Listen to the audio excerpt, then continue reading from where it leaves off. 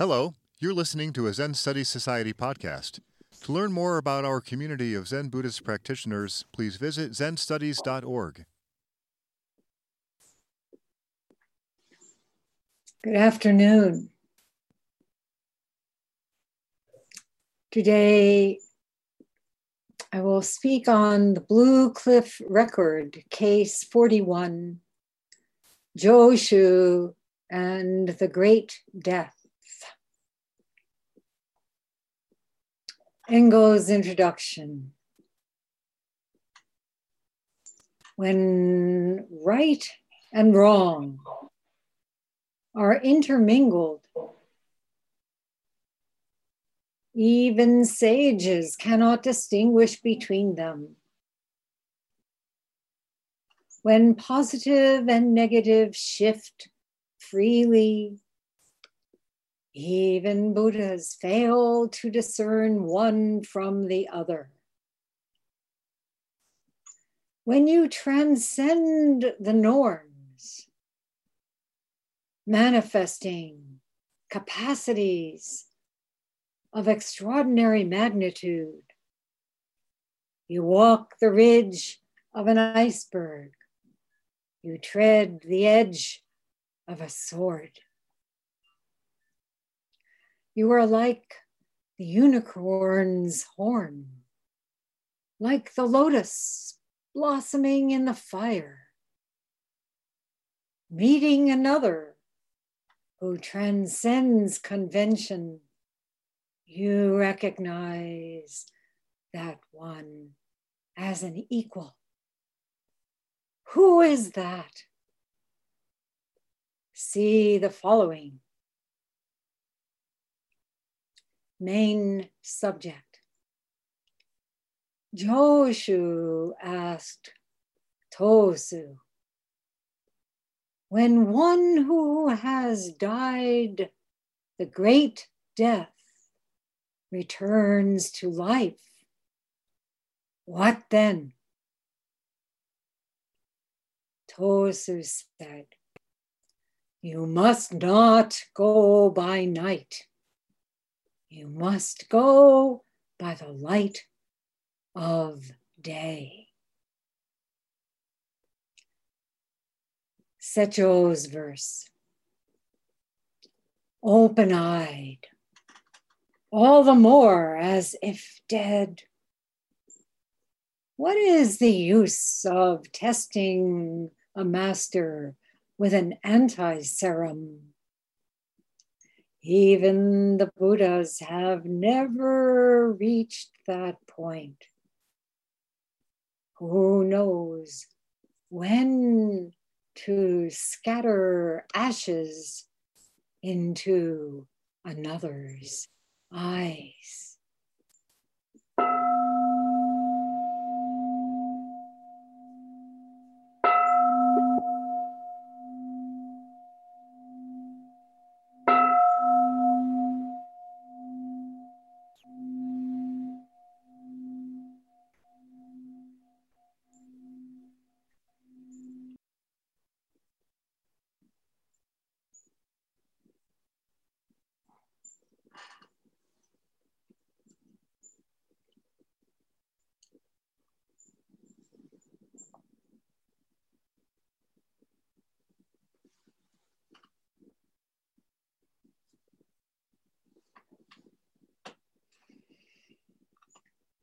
It just so happened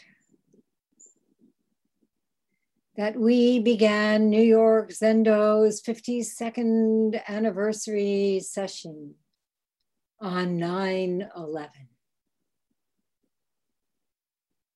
19 years after hijacked planes struck the Twin Towers of the World Trade Center, the Pentagon, and a Pennsylvania field,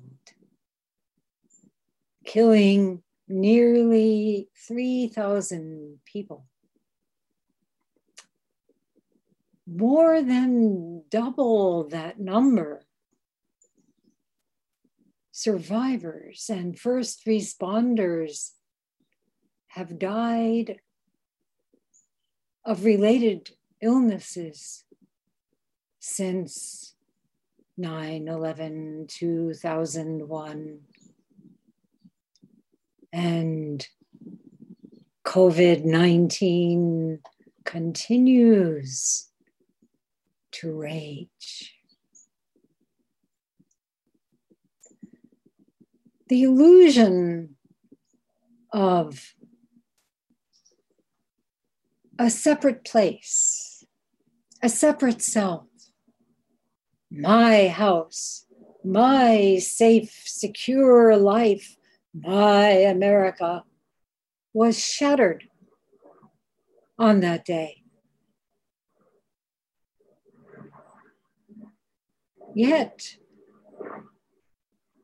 that illusion took hold again very soon after, amid the retaliatory wars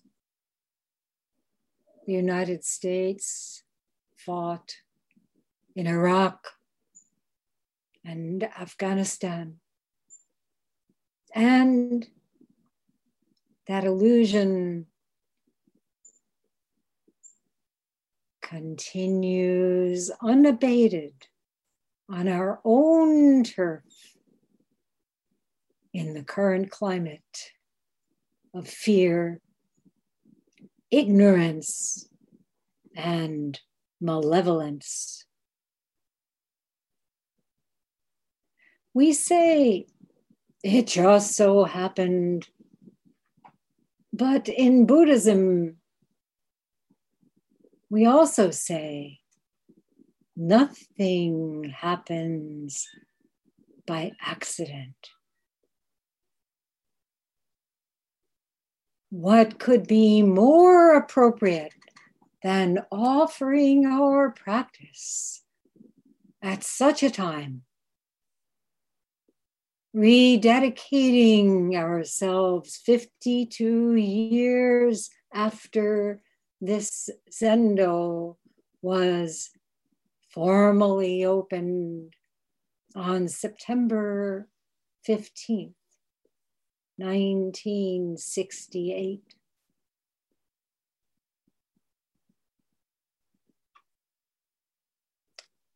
With the pandemic in full flare, the planet in crisis, the West in flames, and a heightened awareness of centuries of injustice amid a dangerous eroding of democratic ideals. With all this, the cost of ignoring causation is beyond comprehension.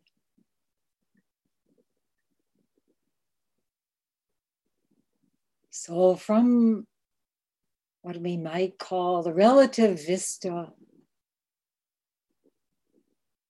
this is a time of great urgency. From the fundamental vista, which is, of course, not at all separate, we chant in Bodhisattva's vow, when I, a student of Dharma, look at the real form of the universe, all is the never failing manifestation of the mysterious truth of Tathagata. All in this age of the coronavirus, when the veils of complacency have been pierced by the truths of impermanence and interconnectedness. None can be other than the marvelous revelation of its glorious light. Therefore, we extend tender care with a worshiping heart to all beings. We know how precious it is, how essential it is to sit together this way. Most of us through Zoom and 8 in person at New York Zendo and at Daibosatsu Zendo.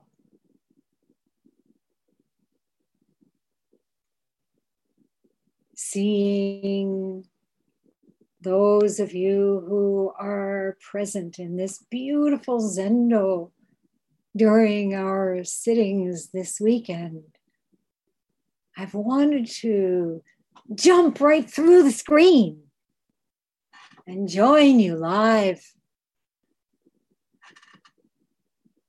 And of course, for all of us in our hearts, that's what we're doing.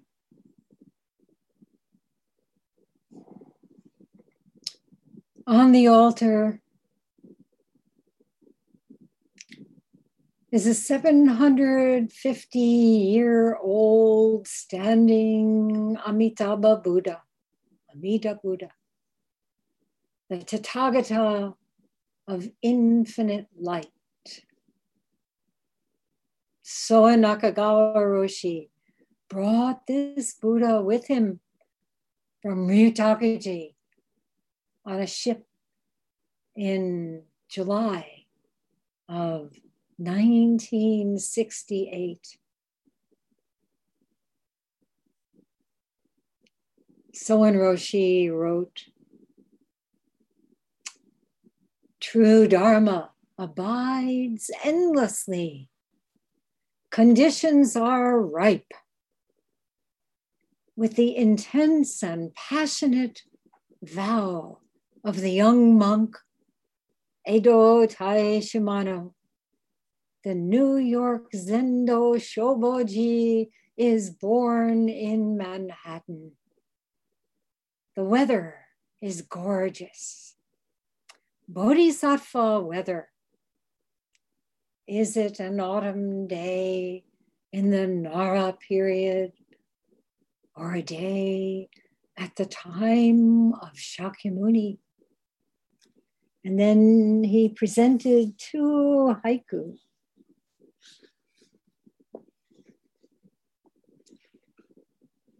America no Nippon bare to nari ni keri.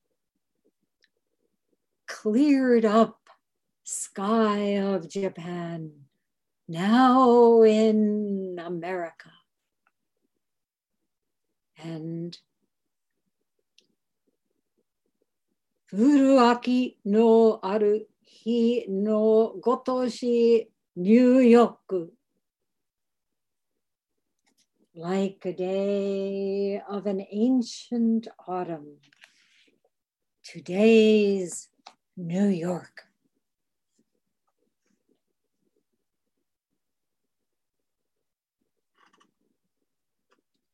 So joining Tai-san, who would become Edo Roshi 4 years later as Soen Roshi's Dharma heir, were 200 some guests, including Doris and Chester Carlson, whose generosity made the purchase and renovation of this carriage house possible.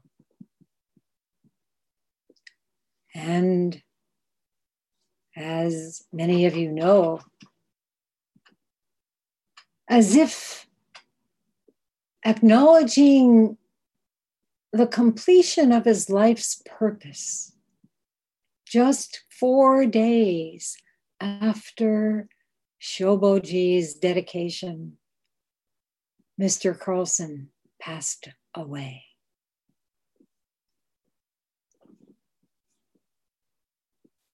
Among the Zen masters at the opening were Hakun Shitsuryoko Yasutani Roshi, honorary founder of this temple. Soen Roshi, abbot of Yutakaji. Joshu Sasaki Roshi and Hakuyu Mayazumi Roshi. Shunryu Suzuki Roshi, who was in declining health, was represented by a huge 650-pound rock he had shipped from Tassajara.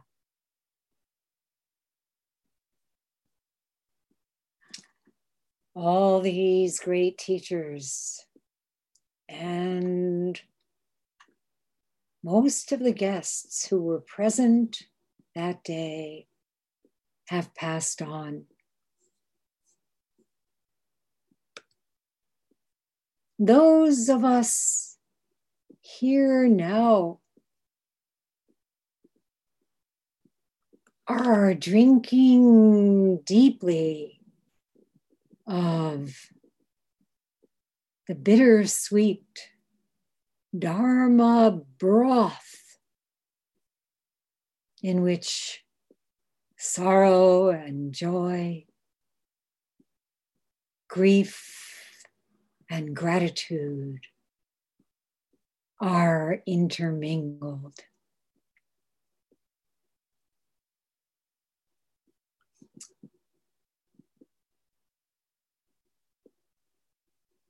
In less than a week,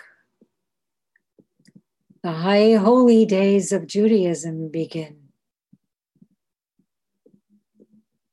A recurring theme is teshuvah, which means turning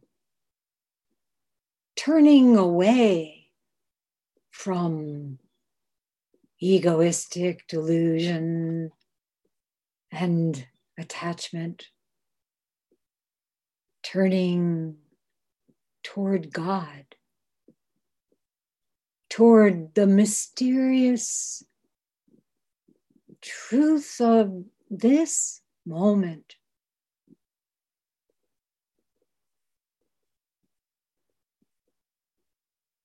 Which of course is here even if you are turning away.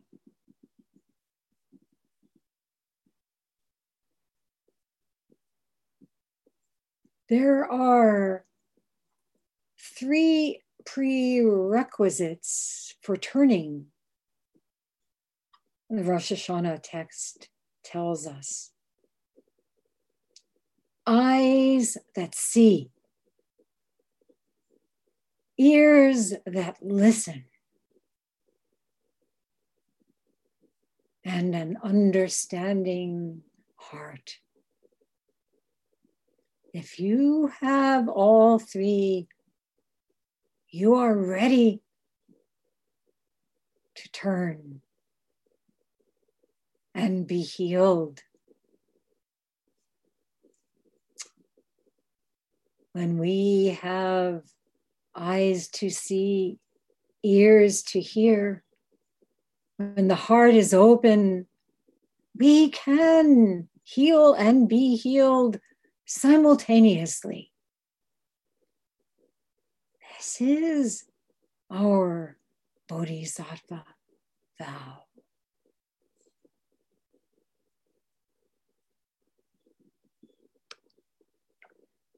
So in today's koan, we meet Joshu Jushin, whom you know well from numerous Zen cases.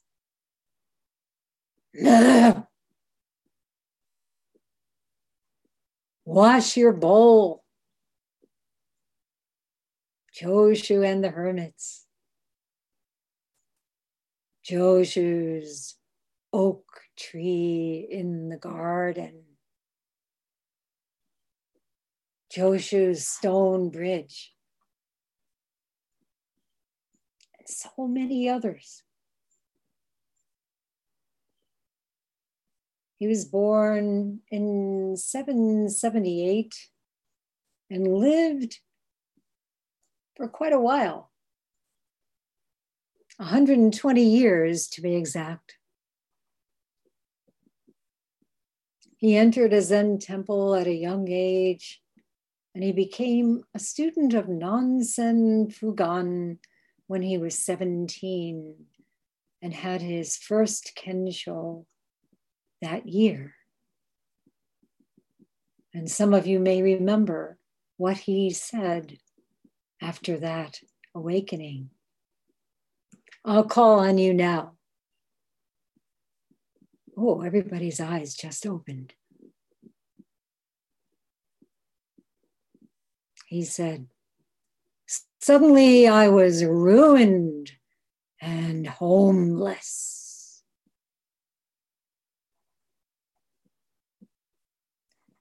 Joshu died the great death and came alive again and again and again, always going deeper, always challenging himself and others to plumb the depth of this matter throughout his long lifetime. For 40 years, he was Nansen's disciple until his teacher's death in 834. Then he went on pilgrimage for some 20 years, walking up mountains and down again, meeting eminent masters, testing, challenging. And he finally settled in the town of Joshu at the age of 80.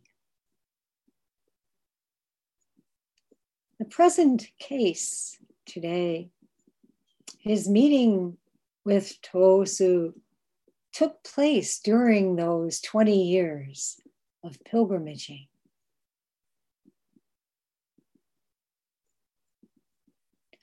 Tosu Daido was born in 819 and also had a rather long life. He died at the age of 95. He was a disciple of Suibi Mugaku, who gave him transmission. And then he sequestered himself on Mount Tosu for 30 years, compiling a collection of koans and writing verses. He lived hidden away on that mountain in a thatched hut, but word got out about his deep insight. And as you probably know, there were quite a few masters in Tang Dynasty China who lived as recluses, who went on pilgrimages to deepen their realization. No one was posting on Facebook. No one was putting out flyers, trying to gather adherents. And as far as we know, no one was thinking, I've got it. I should be called a Roshi. Anyone who thinks that way now, please vomit it up so that we don't have to. In the Heart Sutra, we chant, no wisdom, no attainment. Indeed, there is nothing to be attained. The Bodhisattva relies on prajna paramita with no hindrance in the mind. No hindrance, therefore no fear.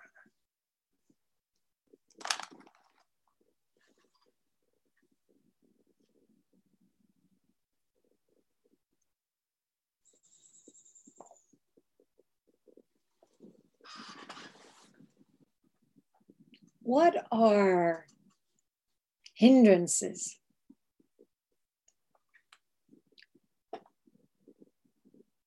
We might say gaining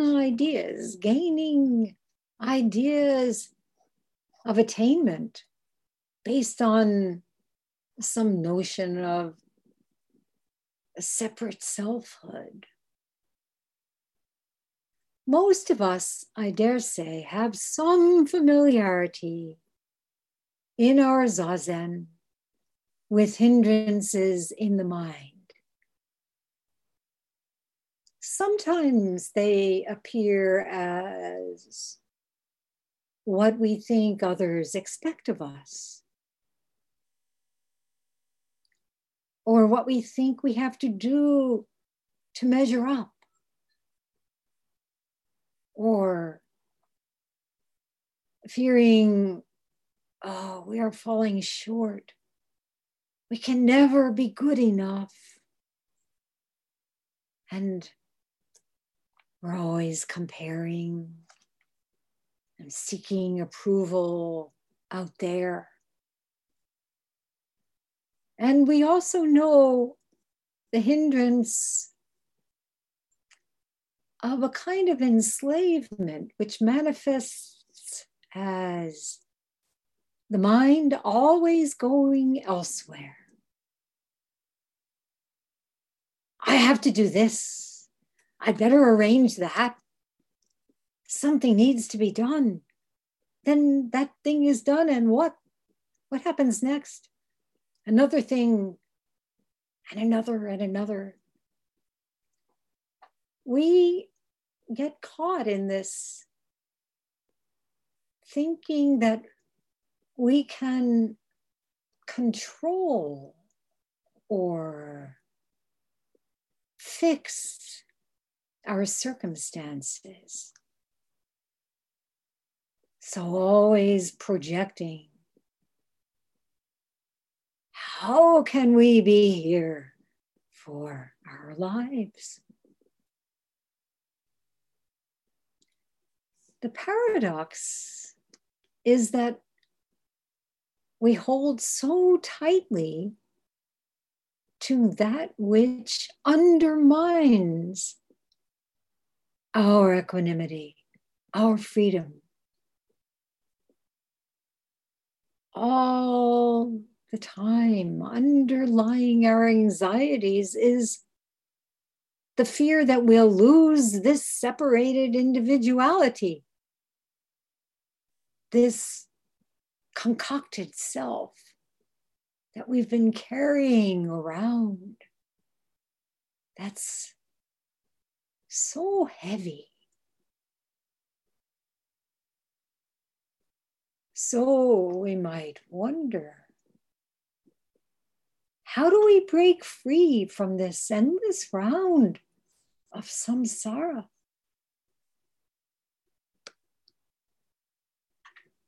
And everybody here can give the answer, right?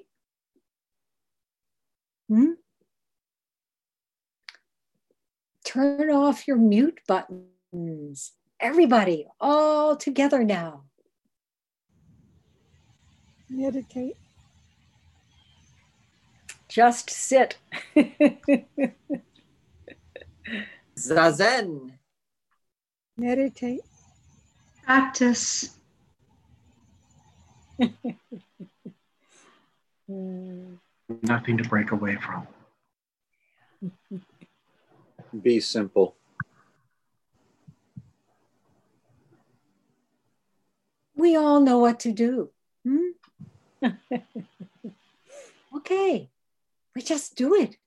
Sit. Sit with no idea about what we're doing, what it's for, how it's going to improve our lives. No such thing. And then, of course, we go another step further and we think, okay, we'd better make our zazen better.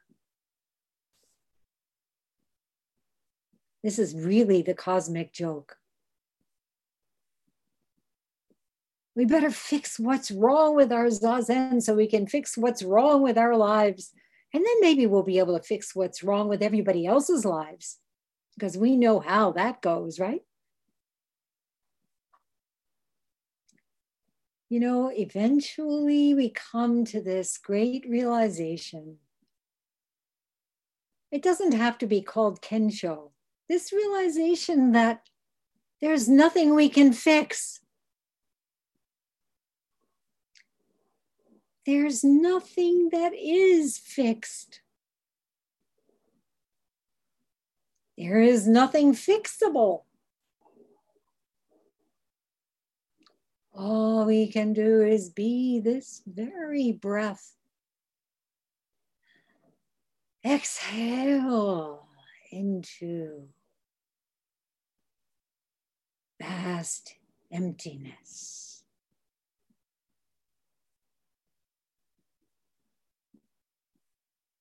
And relax.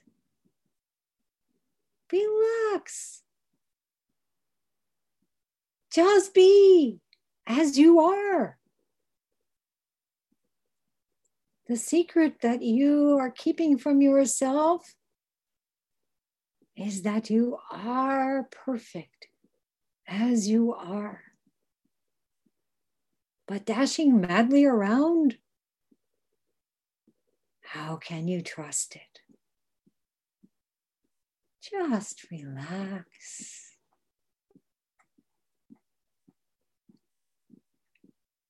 This is sesshin. This is the great effort, the great motivation of sesshin. To just be as you are in this fundamental perfection. So, what does it require? It requires surrender. You can't relax until you give up, right? If you're holding on for dear life, no way. Open that fist. Die on the cushion is another way of putting it. Die the great death. And what then?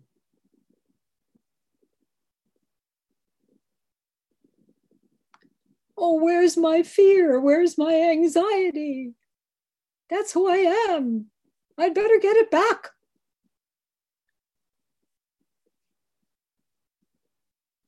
No hindrance, therefore no fear.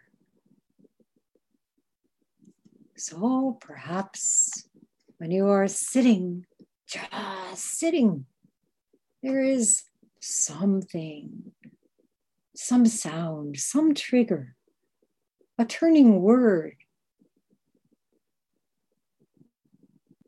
some unexpected happening. And in the unconditioned realm of this great death, you may find you are reborn into great life. without that experience, that realization, of course, we see everything as separate and threatening. We see life and death, right and wrong, positive and negative.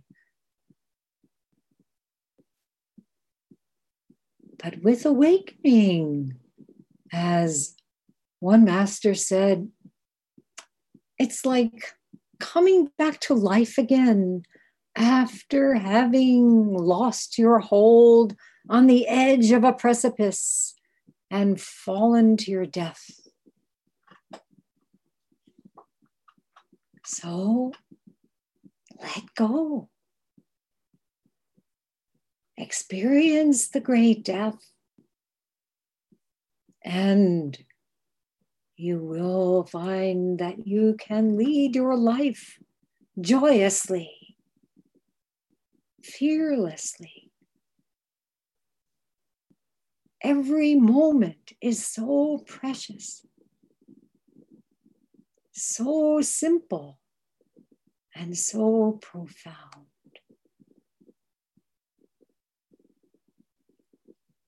Engo Kokugon comments, one who has died the great death has no Buddhist doctrines and theories, no mysteries and marvels, no gain and loss, no right and wrong, no long and short.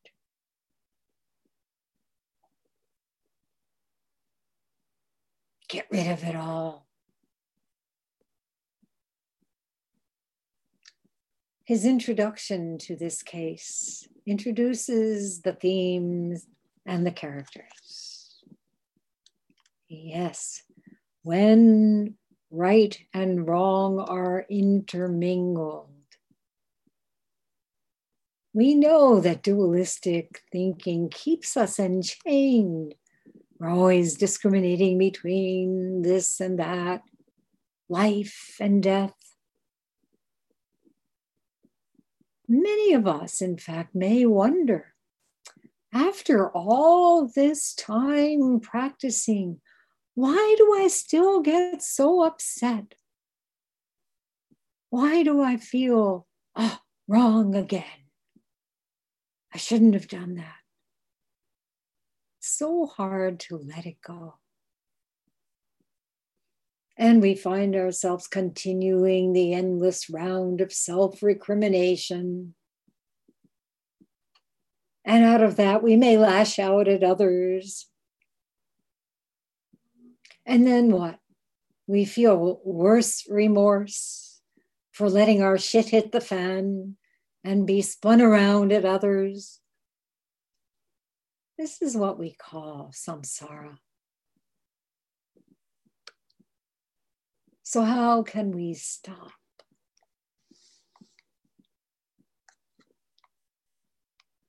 We have to see what's happening.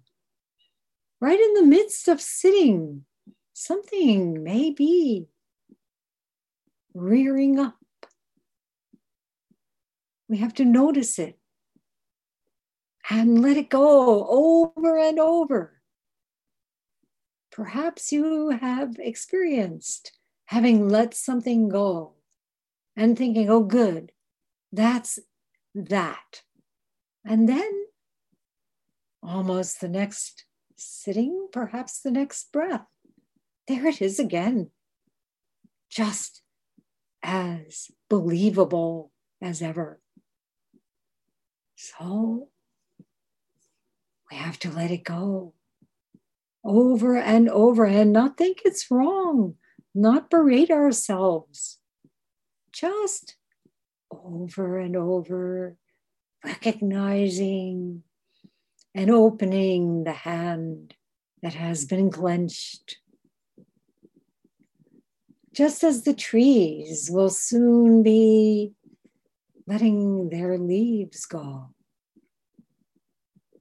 and not trying to grab them back. Leaves fall. They go into the ground They enrich the soil. And as they decompose, they become the source from which new life can grow.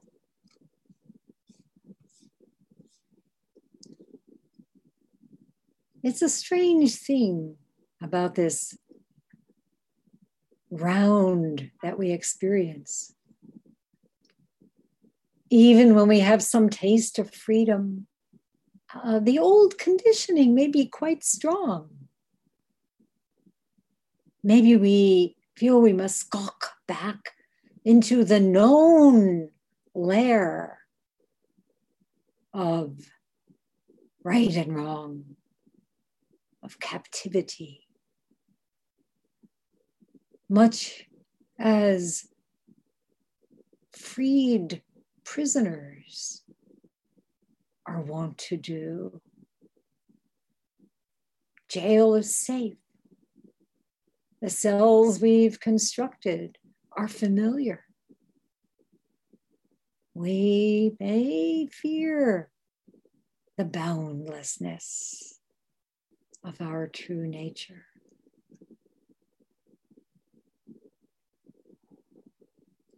In this true nature, there is yin and yang,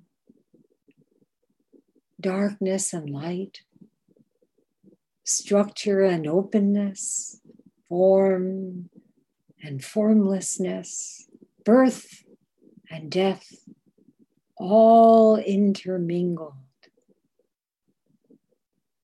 In one, we find the other, always shifting, never apart. It's a kind of perpetual dynamism, or as Dokuro Osho put it yesterday, dynamic dissolution. No fixed form, no fixed direction. And Engo says, even sages cannot distinguish between these intermingled states. Then he says, when you transcend the norms, the conventions of dualism, you show your awakened mind, your free capacities. You may remember the third ancestor, Sosan Ganji, saying, the ultimate end of things where they cannot go any further is not bound by rules and measures. So, transcending the norms, Engo continues, you walk the ridge of an iceberg, you tread the edge of a sword. This capacity is what Joshu and Tosu are manifesting in this koan. Their realization is so fine, so sharp, so astute. They are so well matched. Having died the great death, they can walk that ridge, the sword's edge. How rare! Rare as a unicorn, that one and only. Like the lotus blooming in the fire. So esoteric, wondrous, mysterious, uncanny. So Joshu and Tosu meet each other as one, recognize each other as an equal. And with that long introduction by Engo, we come to the main subject, which you'll be happy to know, is very short. Joshu asked Tosu, when one who has died the great death returns to life, what then? This great death, without a single thing remaining, complete extinguish. What happens when one returns to life? He's asking. A master of old said, the moment when you die the great death is when the great life manifests clearly. A contemporary teacher, Shodo Harada Roshi, put it this way: to be in the world of life and death, and yet realize that which is beyond life and death, is to realize the mind of the Buddha, to awaken to your true being. When Joshu asked that question, Tosu's sharp answer was, you must not go by night. You must go by the light of day.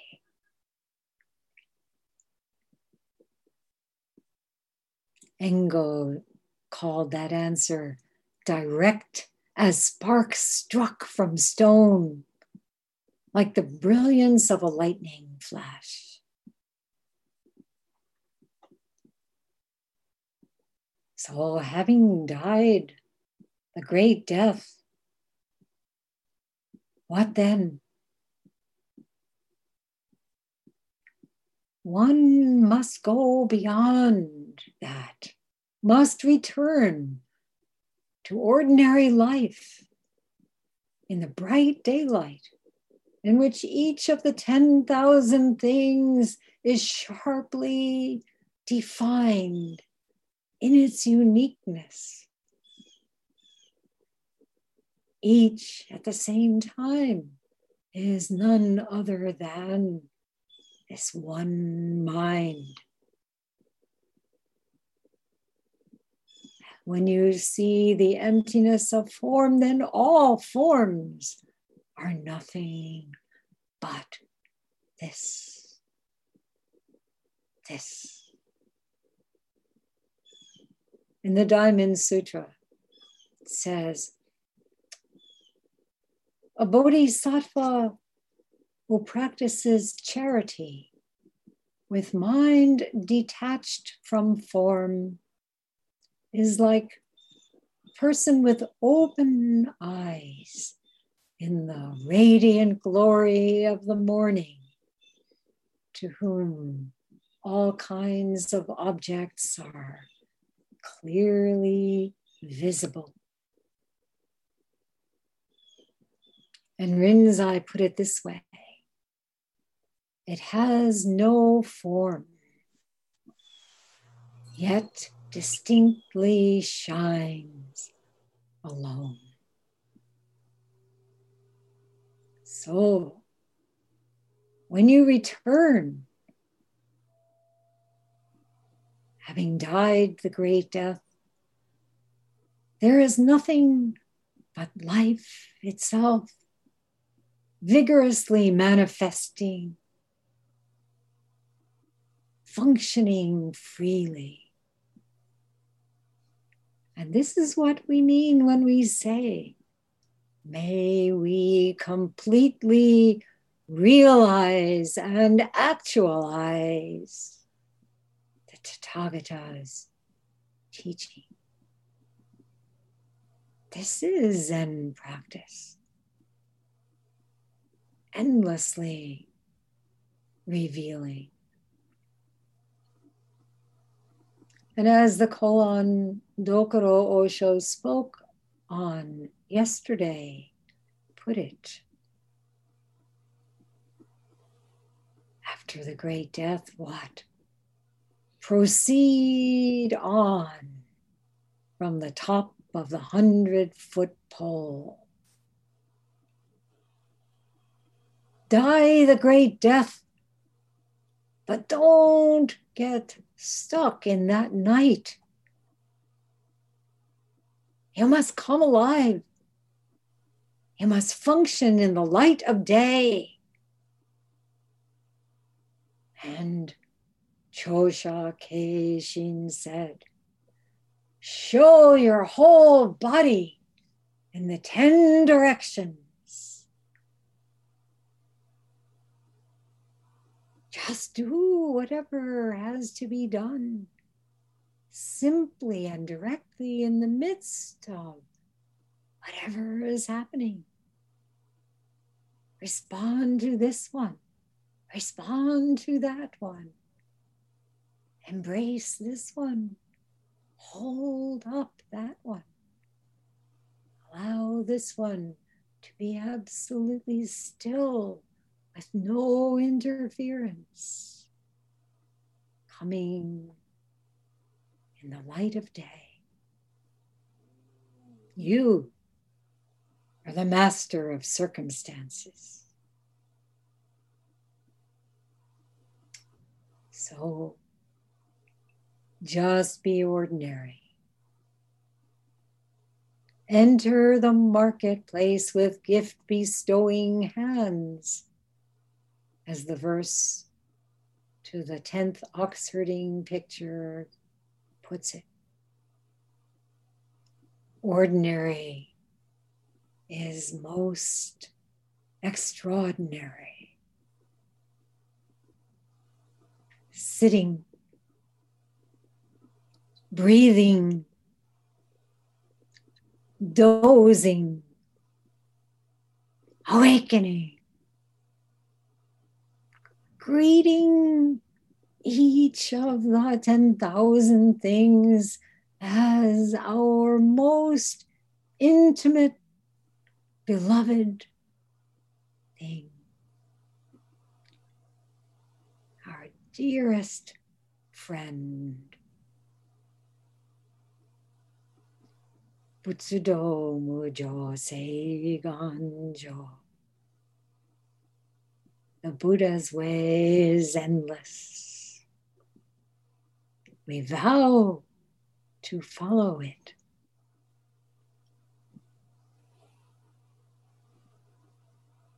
This has been a Zen Study Society podcast. If you found it to be of interest, please consider making a donation by visiting zenstudies.org/donate. Thank you for listening.